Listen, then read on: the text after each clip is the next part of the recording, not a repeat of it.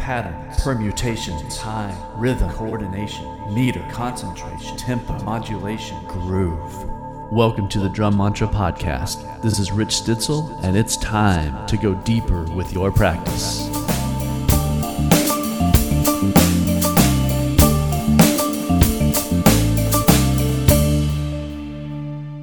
Hey everybody, Rich here. Welcome back to the Drum Mantra Podcast, episode 19. I'm super excited to share this episode with you today because I am going to play you a phone conversation I had with drum master ARI HOENIG. ARI is one of the most rhythmically advanced drummers on the planet, and if you don't know who he is, you need to check him out because he will blow your mind. It is insane what he has been able to develop coordination-wise. The depth of his understanding of polyrhythms is crazy, and he does it in a very musical way, and he will talk about that coming up on this phone call. Before we get started, I want to give a shout out to all the companies that I'm associated with. These drum companies make amazing instruments, and they are very cool people to work with. I really appreciate all of their support, and I urge you to check out all of the instruments from these companies. First of all, the A&F Drum Company from Austin, Texas. They are making handmade raw brass drums. I love them. They're works of art, and they also sound amazing. Rami Antoon is the president and designer for all of this stuff, and his vision is ridiculous. They are one of the most popular companies in the world, and with good reason. My favorite drums that I'm using right now are the 3.5 by 15 raw brass snare drum with European walnut hoops. I also love the 3 by 13 Rude Boy snare and the 1.75 inch by 14 inch pancake snare. It sounds like a floor tom. It sounds like a floppy, crazy snare drum. It's awesome. So definitely check them out. Secondly, the Craviotto Drum Company out of California, handmade single-ply steam-bent shells. Johnny Craviotto was the Ferrari of drum makers, and although he is no longer with us, his team of builders are still carrying on the tradition in exactly the way that Johnny did. They are beautiful drums, they sound amazing, and I love all the people that work at the company. Craviotto Drum Company. Evans Drumheads. I've been with Evans since 1994. They have an amazing assortment of heads, and I use a lot of different heads depending on the situation, whether it's live or in the studio. I go between G1 coateds, G2 clears, and G2 coateds. The calf tone head for a nice vintage sound, and I'm also really loving the UV heads for snare drums. Evans is an awesome company. They're always innovating, and I highly recommend checking them out. Vic Firth sticks. I've been with Vic Firth for about 10 years now. The stick I'm using mainly is the X55A. I also love the X5A and the X5B. The 55A is right between the 5A and 5B, and I go back and forth depending on my energy and my mood, and the sound of the room really determines a lot about what stick I'm going to use. I also use the 5A barrel for a kind of a funkier, more articulate, kind of a thinner, more rim-shotty sound from the drums. And of course the Heritage brush, I use them all the time. I love the Heritage brush. It's the purple one, it's the purple brush. And also the T1 timpani mallets, use them all the time. Love Vic Firth. Enough said about them. Check them out. The Polynome app. This is a new one for me. I just signed on with the Polynome app a couple months ago. Joe Crabtree is the inventor of the app. It is the metronome on steroids, if ever there was one. You can do any polyrhythm that you can dream up. 11 with 17, 7 with 18. Really crazy stuff. I guess that would be 7 with 9. That's not too crazy. Let's think of a hard one. I don't know. 13 with 19. That's a weird one. Things you're never going to use, but you can actually hear them. It also allows you to program sounds, program rhythms. do presets for playlists. You can also program entire drum beats in there. You can save things to folders and share them with other users of the app. It's awesome, the Polynome app. Moravian Percussion and the Box Kit Cajon. Josh Trask is a woodworker and hand makes these amazing instruments that are similar to the cajon, but they are a little more advanced. They have multiple areas where you can get multiple pitches from the different areas. You can also turn snares on and off on the side of the drum, on the top of the drum. They are super versatile. They're beautiful instruments, and they sound amazing. The Box Kit Cajon. And finally, last but not least, the Sabian Cymbal Company. I love these cymbals. I've been playing them most of my life. I'm digging the Big and Ugly series. I'm doing the Apollos and the Kings, and they are great. I love the 24-inch rides on both of those.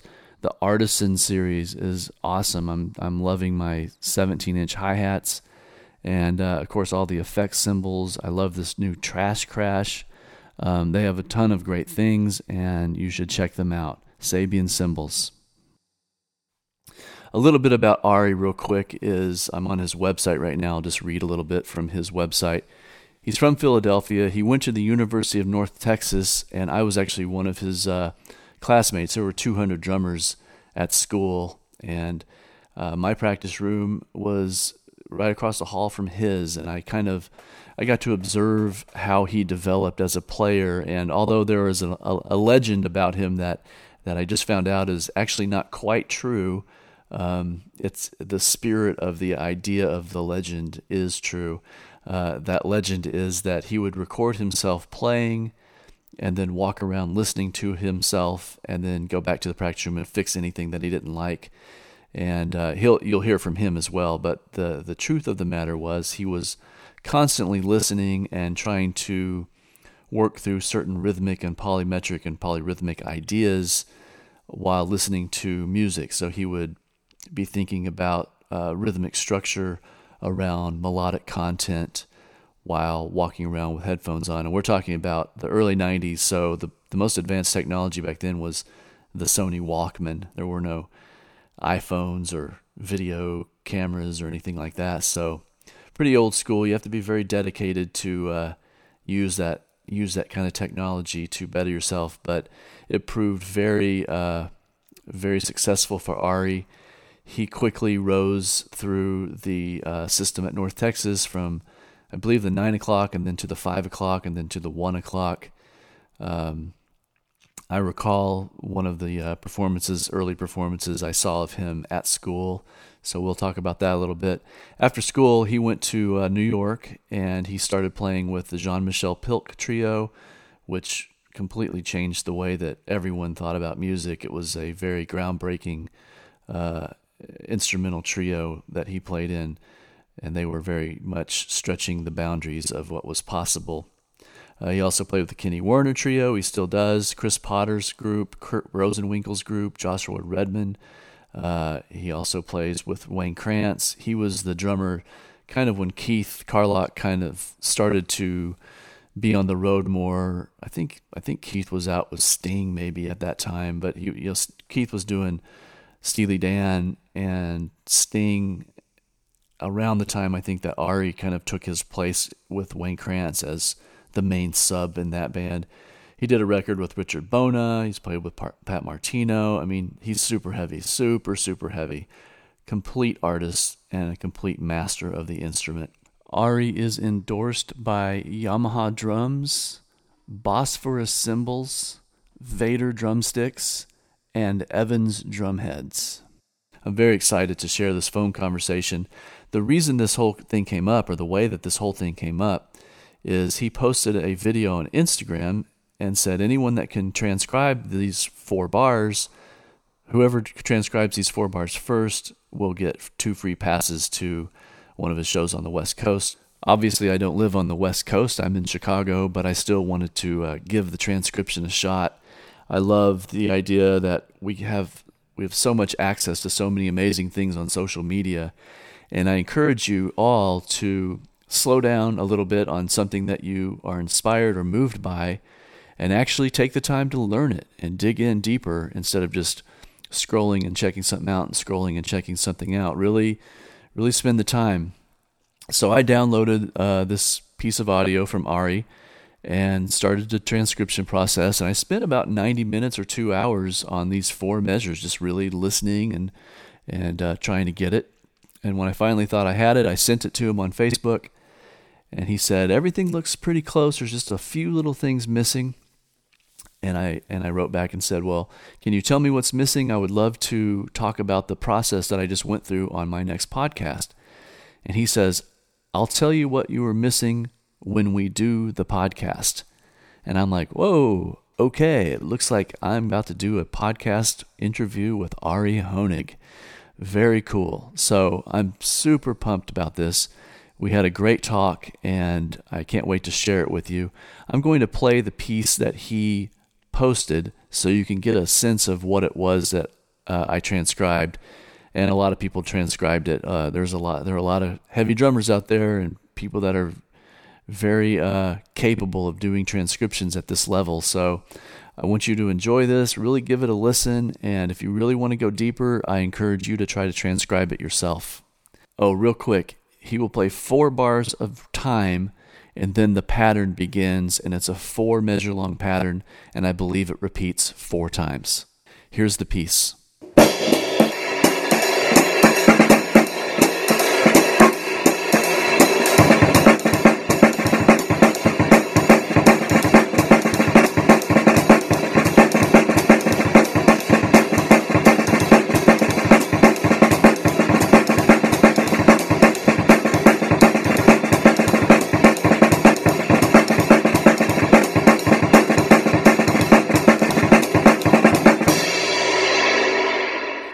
Hey, man. Hey. How are you doing? I'm doing good. Good. Where are you? I'm in North Carolina. Oh, okay. I thought you were going to be on the West Coast. Is that happening soon? I will be on Saturday. I'm leaving on Saturday to go to the West Coast. Okay, cool. Awesome. I'm drinking a cup of coffee and walking to my studio. It's cold where I am. Where are you at, Rich? I'm in Chicago. You're in Chicago. That's right. Okay. Yeah. Right. Yeah. And it's about 37 degrees right now.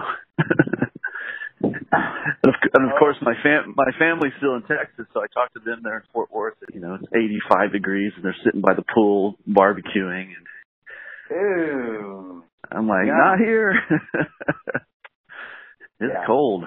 So. Yeah. Anyway, it's kind of funny how this whole thing happened. I mean, I just happened to be kind of perusing Instagram, and you posted that video saying anyone that can transcribe this can get free tickets to one of my shows on the West Coast. I'm like, man, this is great. So I checked it out and spent, I don't know, probably a good solid 90 minutes going through I think you played that pattern like 4 times through. It was like a 4-bar phrase. So I just found 4 measures of it. Have you seen some other of those quizzes that I've put up before? I have not. Oh, really? I put up probably about maybe a total of 4 or 5 on Facebook there on that. Oh, cool. Or whatever you want to call it. Yeah, that page. I put up a bunch of quizzes. I don't do it that often, but I'll every few months. It was great, man. I mean, the process that I had to go through to start to figure it out. I mean, I want to know the depth of where you're coming from with it. But the way I kind of came out. You sent me at some point. You sent me the transcription you did, right? And how did you send it? Because I want to get it again from you. Did you send it by email or? It was a PDF that I sent on Facebook Messenger. Oh, okay. Let me see if I can find it because I can go over it with you. Oh, here we go. Okay. Yeah, I can just go down and tell you what I wrote out and just how it differs from yours. Yeah, I'd love to know. Okay, this is Rich real quick, jumping into the conversation. I'm going to play you a programmed version of the transcription that I did, and then we will work through the differences, and I will tweak it as we go. You will hear 2 measures of time, and then you will hear the phrase once. Here we go.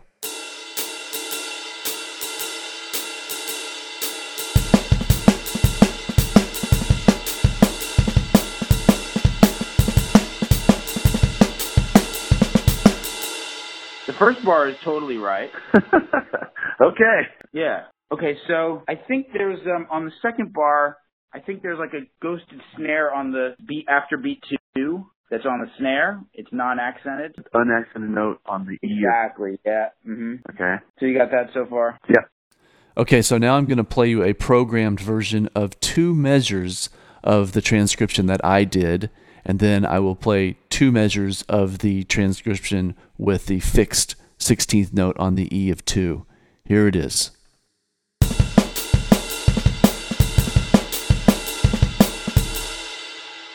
And now here it is with the added unaccented note on the E of 2. You will hear 2 repetitions.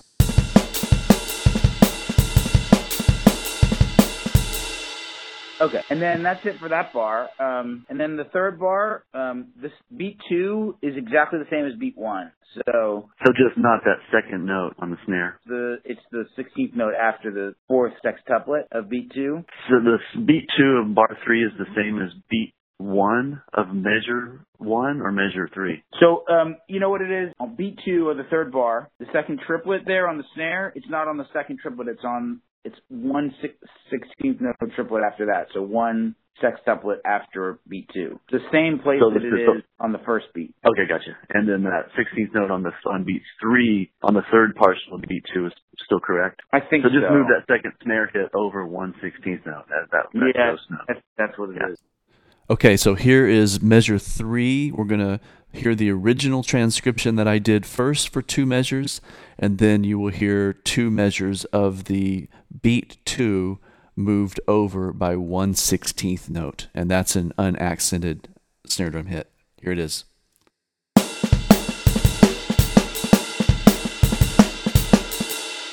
Okay, and now here is the fix with beat 2 being moved over by 1 16th note.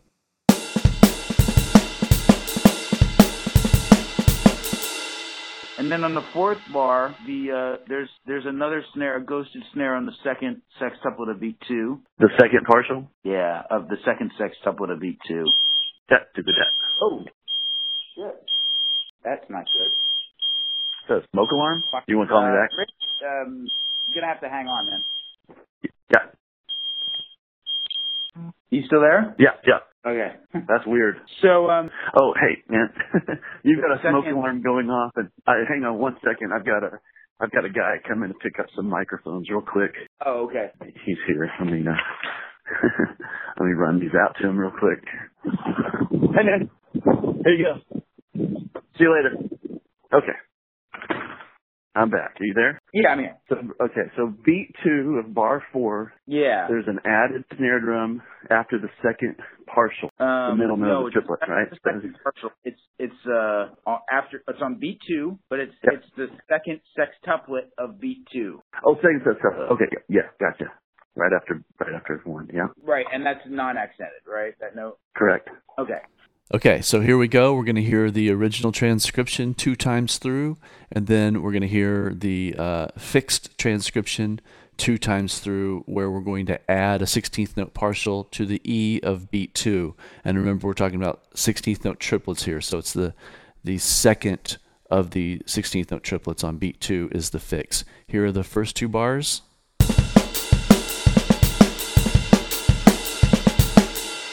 And here it is with the added 16th note on the E of beat 2.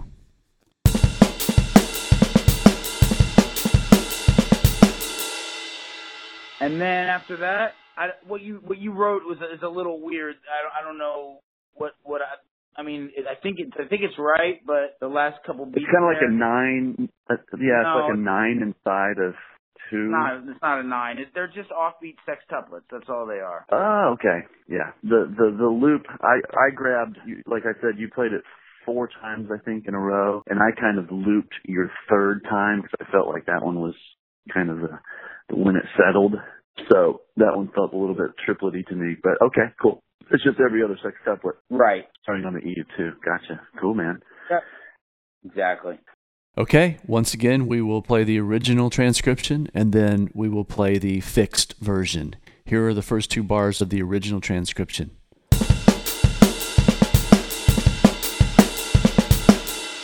And now here are the two bars with the fixed syncopated sextuplets instead of 9/2. It'll be the syncopated sextuplet snare drum fix. Here it is.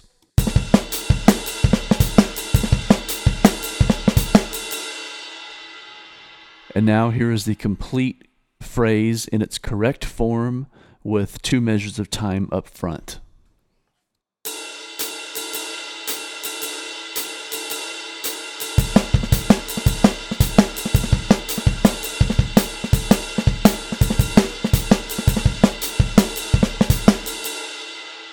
So the way that I decided to attack this, and then I'll let you kind of explain the way that you created it, is obviously, looking for the smallest subdivision, looking for the knowns. So one of the knowns was the ride pattern, completely consistent. Hi-hat pattern was completely consistent. So then trying to find the smallest subdivision, which is the sextuplet. Right. And then just the way that I attacked it is first kind of filling in the gaps of your bass drum. Because those were all the same volume level instead of dealing with snare drums that are accented and unaccented. So I kind of filled in that part next and then listened for the accented snare drum parts, filled those in, and then just tediously listened over and over for when those ghost notes were coming in on the snare drum. Yeah. So that was my process of doing it. But as I was transcribing it, I know that you have a whole system of coordination that you have created with the polymetric kind of structures underneath it. So you're playing, this is a very simple example of what you are capable of, for sure. But that's simple. Are you thinking melodically with this? I sort of see a pattern. It feels like the bass drum sort of, the third bar sounds like an upside down version of some of the other stuff. Is there a melodic pattern that you invented for this? There's the general, if you take out all the ghost notes, so basically like the beat is a pattern that somebody wrote, Gell wrote as a part of a song of a project that I play with him. It's a duo, it's electronica project, it's a duo. Right. So he basically wrote the stuff without the embellishment. And what that pattern is, it's actually it's a cycle of 17 that goes over the bar line. So that's what that is. And that just has to do with like where for example you could say that it would start on the second. Yeah, I see it. Yeah, second partial beat bar 2. Yeah. Yeah. And then that ends up being a 17. 17 triplets, not sextuplets. Yes, right, and I see it. And then it starts again on beat 4 of bar 3, right? I think so, yeah. Yeah. 3, 3, 4, 3, 4. That's what it is. 3, 3, 4, 3, 4. 3, 3, 4, 3, 1, 2, 3, 4. So it starts on the third partial of beat 3. Is when it starts over again, right? Well, you can hear it starting wherever, but in the easiest way to hear it, to see it, how it lines up visually, is the first accented snare note of beat 1. I hear it starting on 1. I'm not thinking about it as a 17. I'm thinking of it. The way I think of it is like the accent pattern starts on the second triplet, and then I play it 3 times. And then it keeps going back. So it goes back 1 to the third triplet, I play 2 times. Then it goes back again, and I play it 3 times. Then it goes back again, 2 times. To the middle notes, yeah. And then the third note. Right. Yep. Does that make sense? Yeah. Yep, I totally see it. Yeah. That's how I thought about it, but I don't know if that's how he's thought about it. So he wrote a pattern in 17. Was he thinking triplets? Did you know that at the time, or did you superimpose that? Okay, so that was the subdivision in his mind as well. Because when you take the ride pattern out, there's definitely some backbeat feeling. It feels like it could be in a weird duple kind of meter thing. Okay, so he presented you with some kind of outline. Yeah, it's really more than an outline. It was really just the beat without the embellishments. It was just it was a beat. You know? It wasn't a melody or anything. It was a beat. Yeah. He had a song, written. And he put a drum beat to it, and that was it. And it did not have this like the swing ride pattern. It did. That's it did. Okay. All we do actually really. Not all of them, but a lot of them have that. Okay. So he created this, and then you just adapted it to your own kit. The thing that I did that I feel like was special is that I added all the sextuplets that are going in between the beat. So like the beat itself, like if you hear that group, like a lot of the stuff is kind of like that. It's just triplet oriented, and there's a lot of second triplets in there. It's almost like African, but it's electronic. Yeah, I was gonna say very 1280. Yeah, 1280. Yeah. Right. Yeah. Exactly. So I'm going to take the ghost notes out real quick so you can hear what this pattern sounds like without the extra sextuplet unaccented snare drum notes. Here's that pattern.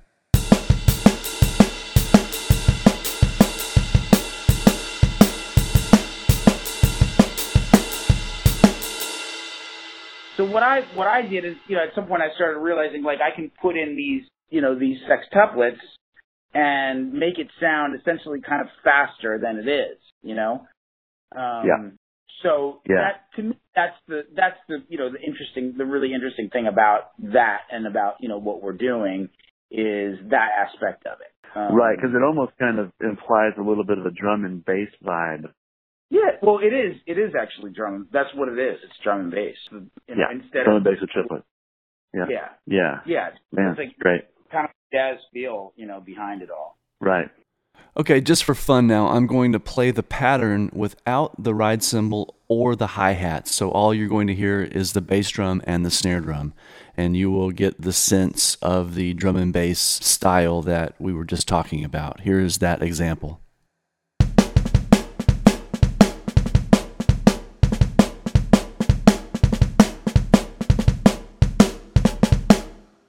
You've written, how many books do you have?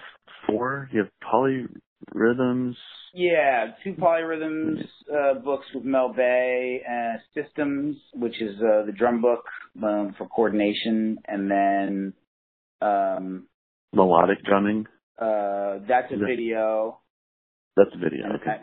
And the one that I would recommend to everybody, that really is kind of the basis for the way that I do everything and the way that I think is rhythm training.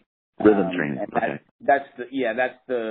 So I have videos out on My Music Masterclass are to me like the ones that are kind of best, probably the most helpful to people in terms of like what I do. Right. And those are rhythm training, and then there's some other things there as well, but the stuff about rhythm training either on time or or not, but that's those are the ones that that I feel like can help and everybody kind of understand what I'm doing and how I'm thinking. Right. Okay. So, man, I'm gonna take this way back because we were at North Texas together, and I don't know how much you remember of those days, but I remember the one year that you were in the 1 o'clock. I was playing percussion in the 2 with Bill Shoup. Okay. And do you remember those days? Like this was probably 92, maybe 92. Good reminder of some details that I might not have remembered, but that's great. Sure. Yeah, I don't know why, but certain details of school stick with me, but most of it is gone. But I remember you were playing in a band with Aiden. You were doing a band. You and Blair were kind of sharing duties in a band with Aiden, I remember. And I remember being at one of your, I remember going to your recital, and it was the very first time that you dumped your stick bag out. Do you remember that? No. It was my recital? You don't remember that? That was a big one, man. I mean, you were trading 8s with somebody, and on one of your 8s, you grabbed your stick bag and you slowly poured all of your sticks out onto the floor. But it wasn't my recital because I never gave it. It was not your recital. No, you were on the recital. Yeah, do you know it wasn't your recital. Recital it was? Gosh, I don't. But I remember that. I remember seeing that and thinking that was like the first time that I kind of it struck me that you were interested in more than just playing drums. That you had like this interest in creativity. Mm-hmm. And so that kind of captured my attention. And then of course the legend as it goes is you're probably thinking this is creepy that I can remember all these things about you. I was actually in my practice room, and then right next to me was Blair, and right across from us was you. And I can't remember who else there was on that little hallway in that one building. Was it 90? Which year was it? 93 or 4 or?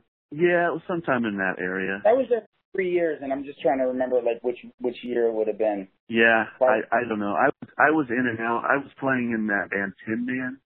I don't know if you remember that group. With Carlock was playing drums. I was playing percussion. What was the band called again?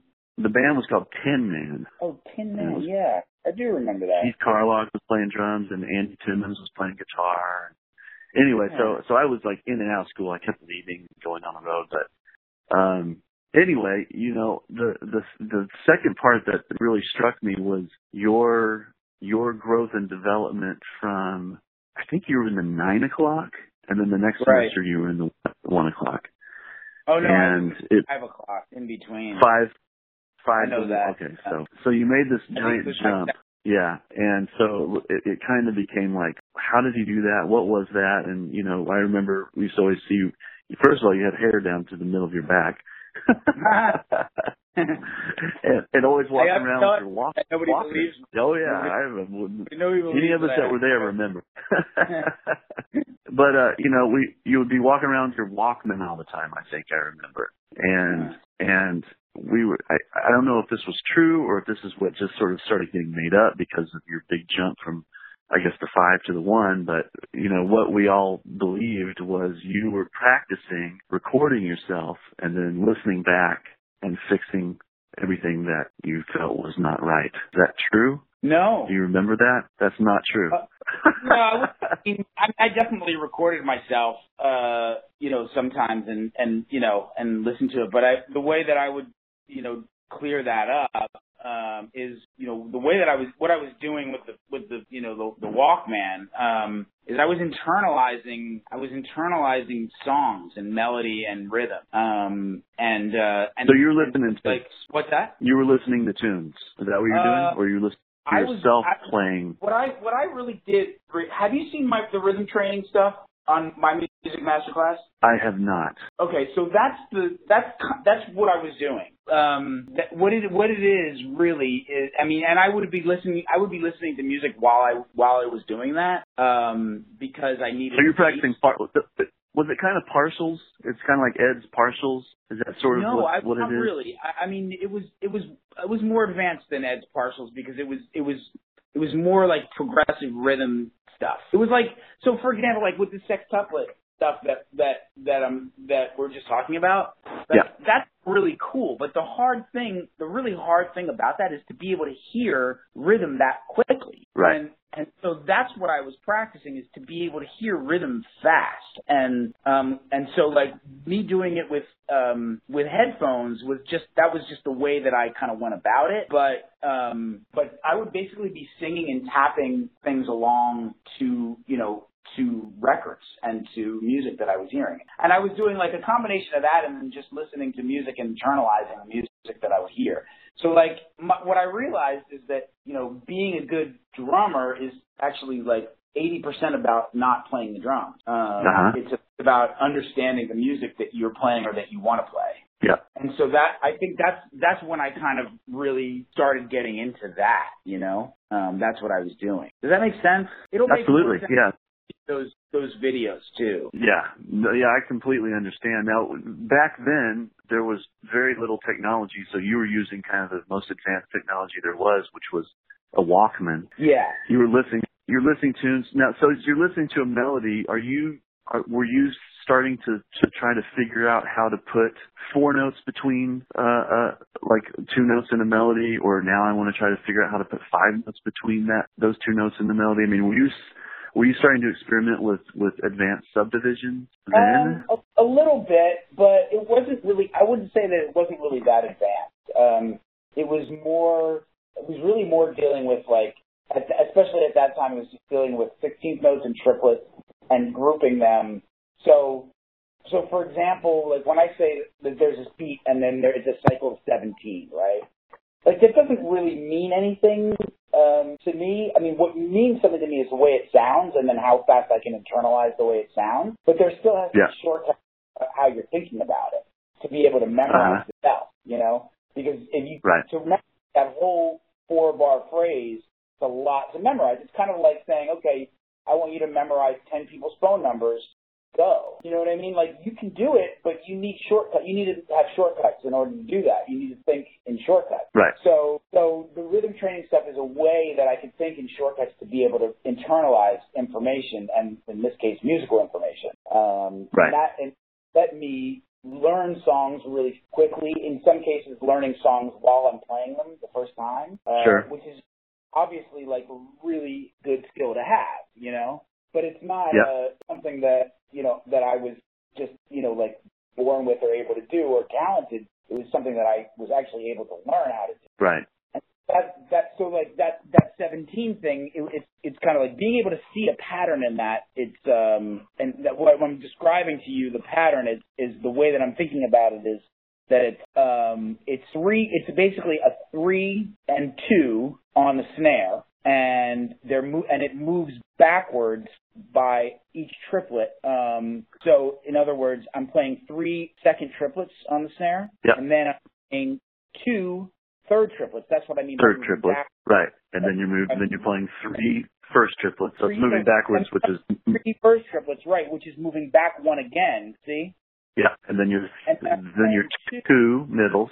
Second triplets, which is also moving back 1. So the pattern is always moving back. But then it turns itself around in the last bar, and you know what I mean? So it's like if I would have kept going for 8 bars or 16 bars, it would have kept following that pattern, but it doesn't really do it more than 2 times. Yeah.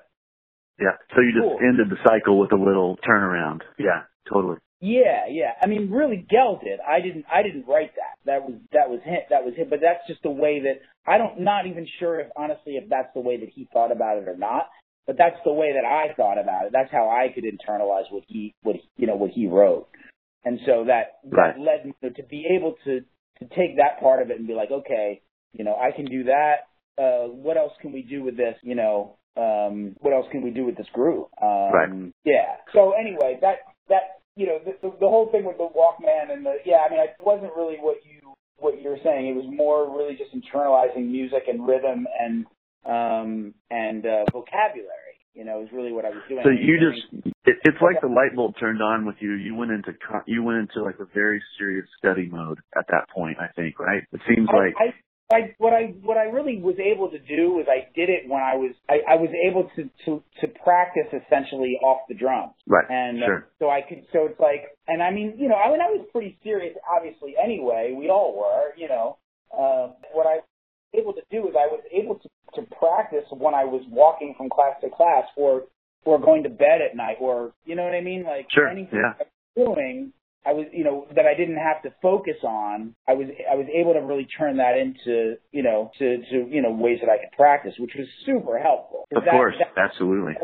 And management, you know, you're managing your time, and in fucking college, it's like that's the biggest, you know, most important thing that you can learn how to do. Right, totally. I mean, I went through a period probably 10 years ago where I started using Ableton and programming different groupings, more like polymeters, groupings of 7s with 5s with 3s, and I, you know, with a program like Ableton, you're able to stretch those out so you can get the entire cycle. And some of these cycles would be, you know, over 200 beats long, depending on what the cycle is. And I would program that, stretch it out for the entire length, and then loop it so it became like an hour long. I turned it into an audio and put it on my iPod at the time and literally walk around for hours just listening to what 3, 5, and 7 sound like at the same time together for the entire duration of cycle, which is 210 bars. But that's basically the same thing. I mean, it's the mental practice, the understanding of the relationship of how time functions with other segments of time. Yeah. But it's one thing to intellectualize and internalize. It's another thing to physically get it out on the instrument, which is that's a whole other beast, especially at the level that you've managed to make it happen. Do you think that, I mean, the only other person that I knew that was able to kind of think in that way in those days was Rich Matchbot. Remember Rich? Oh, no, very well. Yeah. Yeah, because he studied with Pete Magadini, and he was Yeah. completely into it. And then the one record that we had that allowed us to really hear it at a high level was Standard Time Volume 1. Oh. And those days, that was the only record that did that. You're talking about the Winton record, which is Live at Blues Alley, which did that for sure. And so that was obviously on your radar, and because that's kind of what you're doing, I think a lot of. I mean, right? I mean, you're especially the Live at Blues Alley. Basically, Live at Blues Alley was Standard Time, the songs from that record, but they played live, Yeah, right. Yeah. And so you go to New York and you find the dudes that get it, right? I mean, that first kind of, that you had. That's pretty much, yeah. I mean, I found Jean-Michel and Francois pretty fast. And Jean-Michel Pilk, he was really hearing, things in a very similar way. Because you can't do that unless everyone in the band completely understands what it is that is happening. Right. And so to find those players. That's true. Yeah. Is right, because I mean, if you're putting 5/4, someone that doesn't understand that is going to think you're just rushing. Oh yeah. And they might speed up and turn that into their new 4, and then it's a mess. I mean, almost playing it is almost secondary in a way. It's like being able to hear it first, and then sure, if you find people that hear that and play it, and you hear them playing it, then they need you because you're the one that is going to hear what they're doing. Right. Yeah. Right. So you found each other. Yeah. You found each other, and you changed the way that so many people think about music. I mean, that group was such an inspiration to drummers everywhere because it was totally next level stuff because it was organic. And the thing that was interesting about it is because everyone could do it, it really had this. It was almost like it took things to that next level from what Winton was even doing. So that's great. I mean, it's amazing that happened. And then, so here's what I would like to ask you, and this is a little bit more of a deep question. I mean, obviously, when we're practicing super complex rhythmic structure and coordination patterns, and obviously in the spirit of making good music, but it requires kind of a zen mind. I mean, you really have to have the patience and the focus and kind of the discipline and the passion to overcome these challenges that aren't natural physically. I would not say that metric modulation is a natural physical occurrence. I think it's something that has to be learned for sure. So do you feel like, I mean, are you connected to any sort of kind of deeper meditative kind of level of things that has been inspired through rhythmic study? Is that something that you think about or ponder or? Well, not really. Yeah. I wouldn't say that. Yeah. No, I mean, it's all pretty connected, I would say, to music itself. It does. So it's always, you're always coming from the angle of the music, the possible structure of the melody and what can be done, not from a contrived standpoint, but what can be done expressively with time in relation to what's happening with the music. Like kind of a fair assessment. Yeah. Yeah, I would say that. And I mean, I can always relate it to, to music that I'm hearing or to, or even music that I'm playing or whatever. But that's, I would say so. Do you feel like, this is going to sound a little bit trite in the second, but I'll kind of deepen it up in a second. The concept of being in the zone.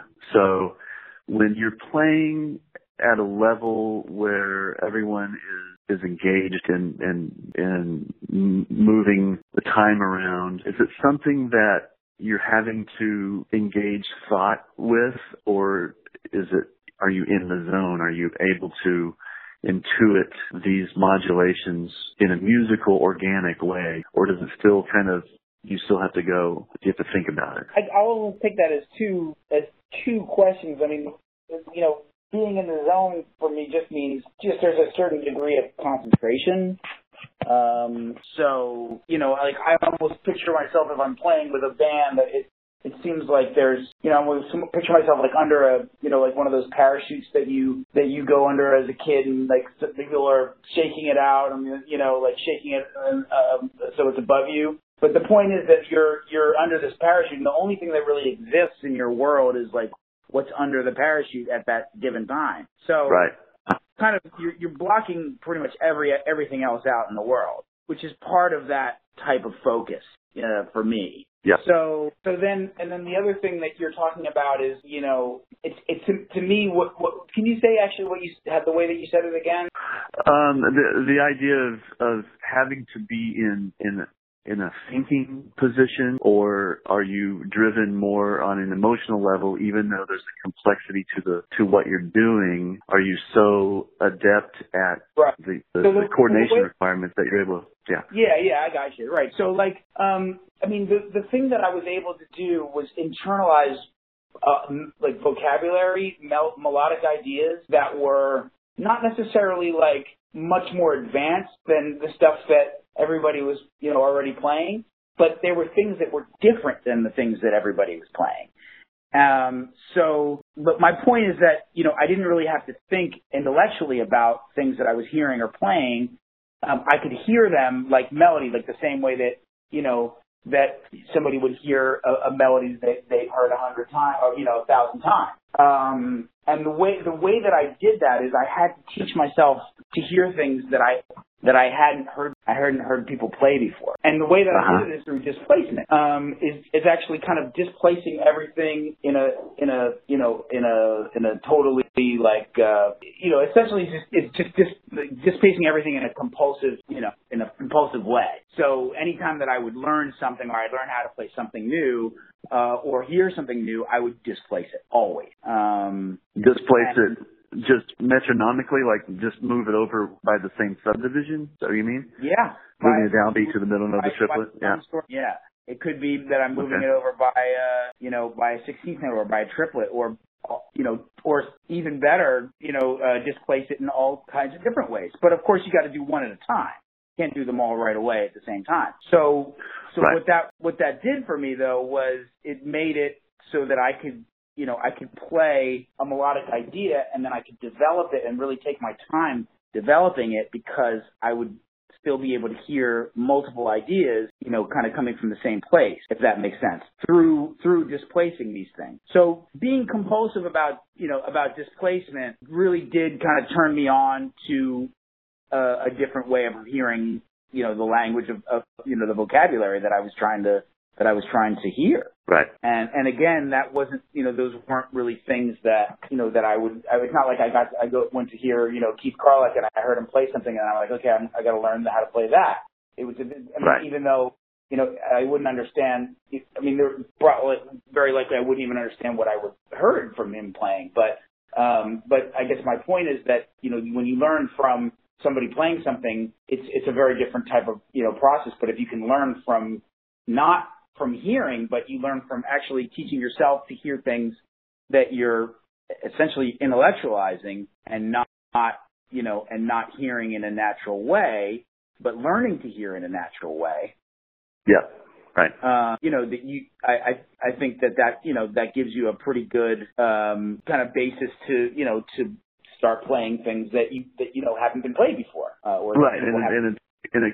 And clearly you're not going to be a regurgitation of anything else. You're going to be much closer right. to the purity of your own creativity, because you're making it up as you go. You're teaching yourself. Yeah, totally. Yeah, that's great, man. Well, dude, you have taken it to a level, and I know you travel all over the world, so you're being heard and inspiring players all over the world. Who do you have an ARI HOENIG army of drummers who are just like there every time you're in town and trying to play like you and trying to get that happening? And do you have that conversation with them? I mean, right now, before you answer that question, right now you have developed such a wide vocabulary that anyone that would want to emulate what you're doing would have to kind of go down their own rabbit hole, because there's such a depth and complexity to the abilities, right? Does that make sense? The best thing I can say is that, I have students, I do teach often. And one of the things I teach, especially to the really advanced students, is how to become your own player, how to develop things that are your own creative ideas, and not mine or not anybody else. Right. Which actually, for a teacher, makes it a lot more fun for me, rather than just teaching my own shit to them, which would get old. And it's not that I don't do that if they ask, but I mean, it's more that I want them to develop things of their own, and it's actually not that hard, and it's not that hard to teach, but it for some students, even some really good players, it doesn't come naturally to not learn in a way that's not listening to somebody and copying what they're doing. And for other people, it comes very naturally, just to kind of sit and coming up with combinations of things, and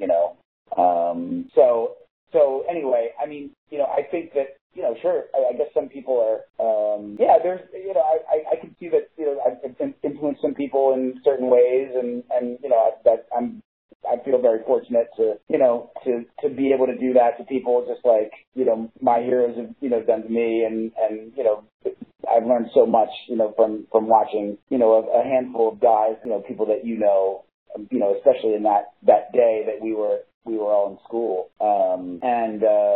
It's not just going to see somebody once and just being like, oh, that's cool. They can play really fast, but there's a lot of depth to it, and it takes a lot of not just seeing them once, but many, many times, and not just seeing them once play one set of songs and then once playing another set of songs. But it's like, for me, it was the repetition of watching and listening, to essentially the same thing, or at least the same player over and over again. Yeah. Play the same music, and a lot of times, and that's kind of what one thing that was super valuable for me. Right. So now you're on the road. Are you practicing? Are you? I mean, obviously we're all always getting time into practice, but are there things that you're working on to advance your concept or playing, or it's your my coordination? I am actually at this semester I've started to practice again, kind of more than I have in the last maybe decade. I mean, I would say the last decade there has been a super minimal amount of practicing for me. But one of the things is due to like an injury that I had with sciatica, which kind of took me out of that for a while. But I have started again, actually practicing a lot, and I do it on the road. I mean, I can get down with a pad, but that's not really like the main thing that I've been doing. It's more kind of the way that I was describing it to you, just in trying to internalize certain things. Also, it's like learning music, learning new people's music that I'm playing with. Obviously, it takes up a part of practicing too. But but I still really do practice in a very similar way from the whole rhythm training approach. And it is really endless, that way of learning. So yeah, I mean, I do use that. Cool. Rhythm training, it's a method, and it's on My Music Masterclass. Cool. There are 3 parts to it. There are actually 4, because there's one on odd times too. Okay, cool. Awesome, man. I think that was a lot of great information. I think that I can really get some good stuff out of this for everybody. I'll mention your website, your Instagram page, your Facebook page. Sure. Yeah. I think that's probably a good start for everybody that doesn't know who you are, but I'm sure they already do. Well, I mean, definitely it doesn't matter. I mean, they can find me. Hopefully I'll be back to Chicago at some point. The last time I was there, I got the worst review of my life. Really? You would that, would you? What was that? Oh, it was in the Chicago Tribune, and the writer really singled me out, and he just absolutely hated it. I was playing with Kenny Warren, but he hated me specifically. He didn't hate everything. Oh God! Yeah, it was pretty rough. That's crazy. Well, hopefully that won't keep you from coming back. Well, I mean, I don't. Who knows? I mean, hopefully not. I thought in general people really liked the show, actually. Well, I would imagine so. Anyone that knows what's up. Do you have any plans to come back? Or anything on the? I don't work? right now. No plans at the moment, actually. Well, you don't want to come here between now and March anyway, so. Yeah. Because it's about to get hardcore around here, weather-wise. Yeah, I know. But, yeah. Well, cool, man. I really appreciate you taking your time. It was great to catch up and talk a little bit. So. Yeah, Rich. Sure, man. Thanks for thinking of me, and happy to help. If you have any other questions, don't hesitate to hit me up. Okay. Cool, man. I'm sure we'll be in touch. Sounds good. All right. Take care, Ari. All right, buddy. See you, Rich. Cool, man. All right. Talk to you later. Bye-bye. All right, there you have it, an in-depth conversation with ARI HOENIG. It was a lot of fun to take a look at that transcription and discover the 17-beat-long phrase within it. Very cool, and I loved hearing the concepts of practice and the approach to being really connected to the music, as well as the technical aspects of developing the technique to be able to play metric modulations and complex polymetric and polyrhythmic patterns. If you'd like to know more about Ari, you can find him at his website, arihoenig.com. That's arihoenig.com. He's at instagram.com/Ari HOENIG, and his Facebook musician page is facebook.com/Ari HOENIG drums.